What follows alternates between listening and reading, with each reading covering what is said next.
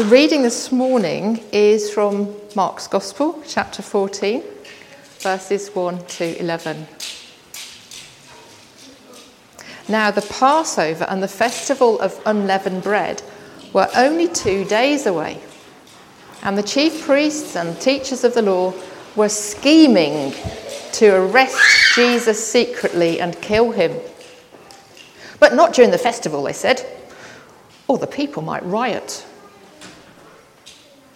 Whilst he was in Bethany, reclining at the table in the home of Simon the leper, a woman came with an alabaster jar of very expensive perfume made of something called pure nard. She broke the jar and poured the perfume on Jesus' head. Some of those present were saying indignantly to one another, "Why she wasted that perfume? It could have been sold for more than a year's wages and the money given to the poor." And they rebuked her harshly and probably wagged their fingers as well. "Leave her alone," said Jesus. "Why are you bothering her? She has done a beautiful thing to me. The poor you will always have with you, and you can help them any time you want. But you will not always have me. She did what she could. She poured perfume on my body beforehand to prepare for my burial. Truly, I tell you, wherever the gospel is preached throughout the world, what she has done will also be told in memory of her." Then Judas Iscariot, one of the 12, went to the chief priests to betray Jesus to them. They were delighted to hear this and promised to give him money. So he watched for an opportunity to hand Jesus over. Great. Well, I'm going to tell that story again, and it will be in your interest to listen carefully over the next 90 seconds. So Jesus was invited to this house, this meal, and they were sat round. There were different people there, some important, some not. And it was all fine until this woman came in and interrupted. She was carrying this really mega expensive jar of perfume, in today's probably more than £20,000, and she broke it open and poured it over Jesus, filling the whole house with this amazing perfume odour. Some muttered and said, "What's going on here?" But Jesus said, "Leave her alone. She has done a beautiful thing for me. She has done what she could. She has poured herself out for me, and in doing so has prepared me for my burial." Well, now it's your turn. Turn to a neighbour and repeat that story. You've got 90 seconds. Off you go.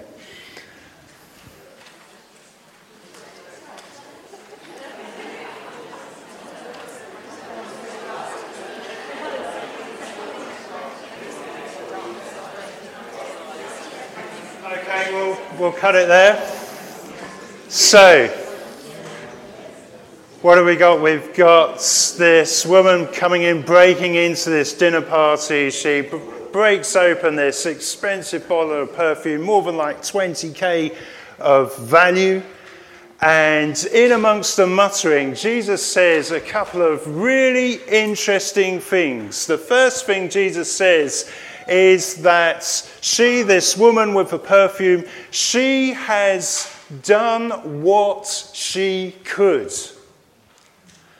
See, Jesus recognizing that the pouring of the perfume thing was, for this woman, it was her way of extravagantly pouring herself out for Jesus. It was her way of expressing herself in worship. Now, your way may be different. maybe you don't have a £20,000 bottle of perfume to pour out, but maybe you've got other stuff in your life that you can use to express yourself in worship, that you can use to pour out in your own life before Jesus, that you can use to give of your best for Jesus. Now, the second thing that's interesting that Jesus says is, having said that she has done what she could, he goes on to say that in pouring out this perfume, she has prepared me for my burial. Interesting thing to say at a dinner party. But of course, Jesus knows what's ahead of him and what he must do. You see, for the woman to pour herself, to give of her best, to worship extravagantly, meant pouring out this bottle of perfume. But for Jesus to give of his best, to pour himself out and to extravagantly worship God the Father, meant for him laying down his life and being taken and cruelly killed. That was his best. And he would do that for the people around him. He would do that for the people of Jerusalem. He would do that for the people of the land. He would do that for the whole world. He would do that for all people back in time. He would do that for all people who are yet to come. He would do that for everyone. You see, laying down your life, that we would say that's like the greatest sacrifice. We would use that term in remembrance with wars and in fighting and stuff, where people sacrifice themselves for their comrades or for their country or whatever. But it's still limited to just a few people. Whereas Jesus is laying down his life for everyone, the whole world, through time, from the very beginning to the very end. And that is something that only Jesus can do. Laying down his life for everyone. Now, having given that piece of information, that is what Jesus, his worship looks like, to lay his life down for everyone. That includes me and you. What is your own response to that? Zemian today will come and be baptized. He will go down into the water, will get completely wet, and then we will bring him back up. That is his response. His saying, look, I recognize that I owe my life to this man Jesus, who has laid his life down for me. So now I want to sink my life into his and be his and his follower. And so in going down into the water, all the past stuff, all the doubts, all the stuff of yesterday is gone. Remember, over the past 6 months, we've used images like old yeast, getting rid of the old yeast, forgetting the former ways, leaving those behind and starting anew. That is what it represents, to go down into the water, to say all that is gone, washed away, and to come up anew, to now live my life as a life of extravagant worship for Jesus. And it's not just this one-off event of like, oh, get wet and oh, we're all good now, we're quits. No, it's to start of living your whole life day in, day out for the rest of the days that God may give you in extravagant worship for him. And so that begs the question of, well, what do we do that is extravagant worship for him?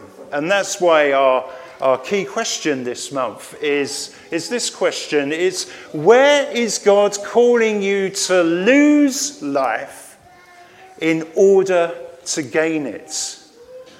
It might be your career expectations. It might be your income or your attitude to finance or your financial expectations. It might be how you understand your family or your children. It might be a whole range of things. What will you lose? What will you lay down? What will you put at God's disposal in order for him to take you back up and gain life. Recognizing that to hold on to any of this stuff, whether it's career or a good bank balance or a nice household or family home, to hold on to those stuff, but to not have Jesus actually is not life. But to be able to let them go and be at God's disposal and allow him to walk with you with that stuff is life, and true life, and life to the full. So the challenge is put yourself on the line for his cause. To say, here I am, with all my stuff. But it is now for you. I pour it out in extravagant worship. Now, the story goes on that there were people muttering in the room. They couldn't understand why this woman would do this, why she would waste all this expensive perfume. There were others who were already thinking, how can we get this guy Jesus? How can we have him removed and deleted? And from this episode, it all goes a notch up, and a plot to arrest and kill Jesus is hatched. We need to know that out in the general world, not everyone is grateful that Jesus has laid his life down for them. Not everyone is appreciative of that. Not everyone likes that. In fact, some are actively against. And so a guy like Zebion, when he comes to a place like this and is baptized here, he's not getting baptized to just make a few more nice friends. Because out there is no guarantee that there will be people who will be friendly to the fact that he has laid his life down for Jesus. In fact, there could be some who are actively hostile. So you don't get baptized just to make a few friends. No, you get baptized to lay your life down for him in extravagant worship. But that enables us to finish with a question. What is your response to all that? Now, as I see it, you might have one of four different responses. It may be that you say, well, that's all very interesting, and here we are in a church and that, but it's not for me, and I'm really only here for the cake. And that's fine. It may be that you're thinking, gosh, this sounds a bit extreme, this business about laying down your life and that. I'm not sure I can go down that road, but I would at least come back to hear a bit more. I would call that a healthy maybe. You know, you're really not sure, you're really quite iffy about what I'm saying, and that's fine. It's a healthy maybe, and in a moment we'll pray, and I'd love to just pray a blessing over you. Because that's fine, that's just you being honest about where you are right now. And we'll much prefer honesty than anything else. A healthy maybe. But it may be that something inside of you is starting to say yes. There's some sense in that. I don't quite get it. It all just seems a bit extreme, but I want to move towards it, whatever it is. I don't want to be going in the opposite direction. I'm not sure yet, but I want to go further. I'll call that a little yes. Not ready for all in, but you do want to explore more. We'll call that a little yes, and in a moment we'll pray, and there'll be a prayer for you to desire to go further, understanding more of what we're saying here. But it may be that something inside of you is saying, I'm all in.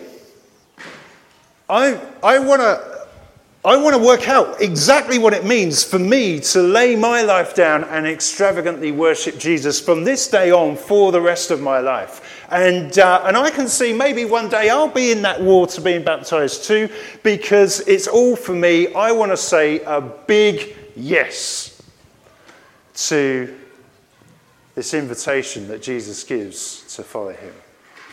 And if that's you today, that is absolutely fantastic. We love that. You might have guessed. So I'm going to pray in a moment, and I'm going to pray a blessing. It may be or a healthy maybe. I just want to bless you. I want to pray with the little yeses to say, yeah, actually, I'll go deeper with you, Lord Jesus. Show me my next steps. And for the big yes, I want to pray a prayer. I invite you to just echo the words with me, where we invite Jesus into our life and say, look, actually there's stuff in my life I know I need to leave behind. Let the old stuff go.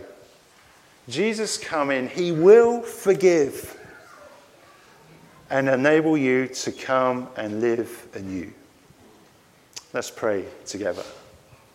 For the healthy maybes. Father, I thank you for our friends who have come here today. And maybe they're hearing stuff that surprises them, they don't understand, but that's fine, Lord. Bring your blessing on them. Help them to process what we've been talking about this morning. Help them to see through Zemian and Reuben and the family what you are doing. Amen. It could be that for you it's a little yes. You're not quite sure. You can't go all in, but you do want to go further. That's fantastic. Let's pray now. Lord Jesus, I believe.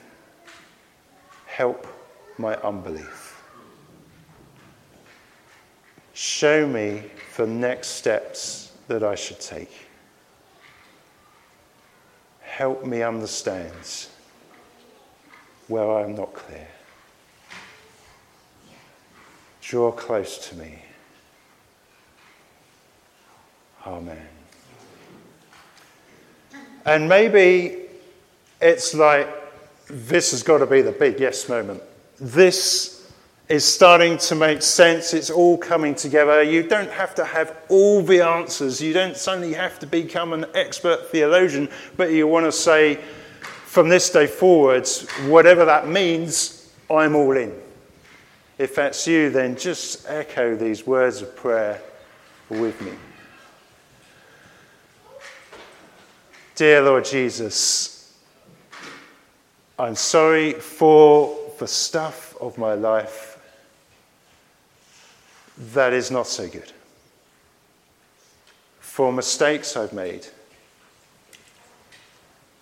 for dodgy decisions that I've followed. Lord Jesus, please come into my life now. I receive your forgiveness. Come in and direct every step. For from this moment onwards, I choose to follow you.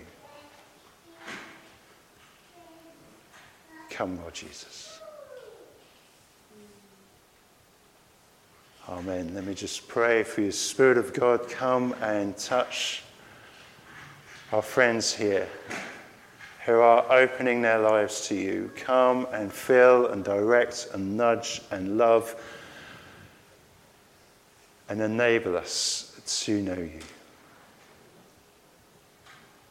Well up in us your presence. Bring us to new life in you, that we may follow for the rest of our days.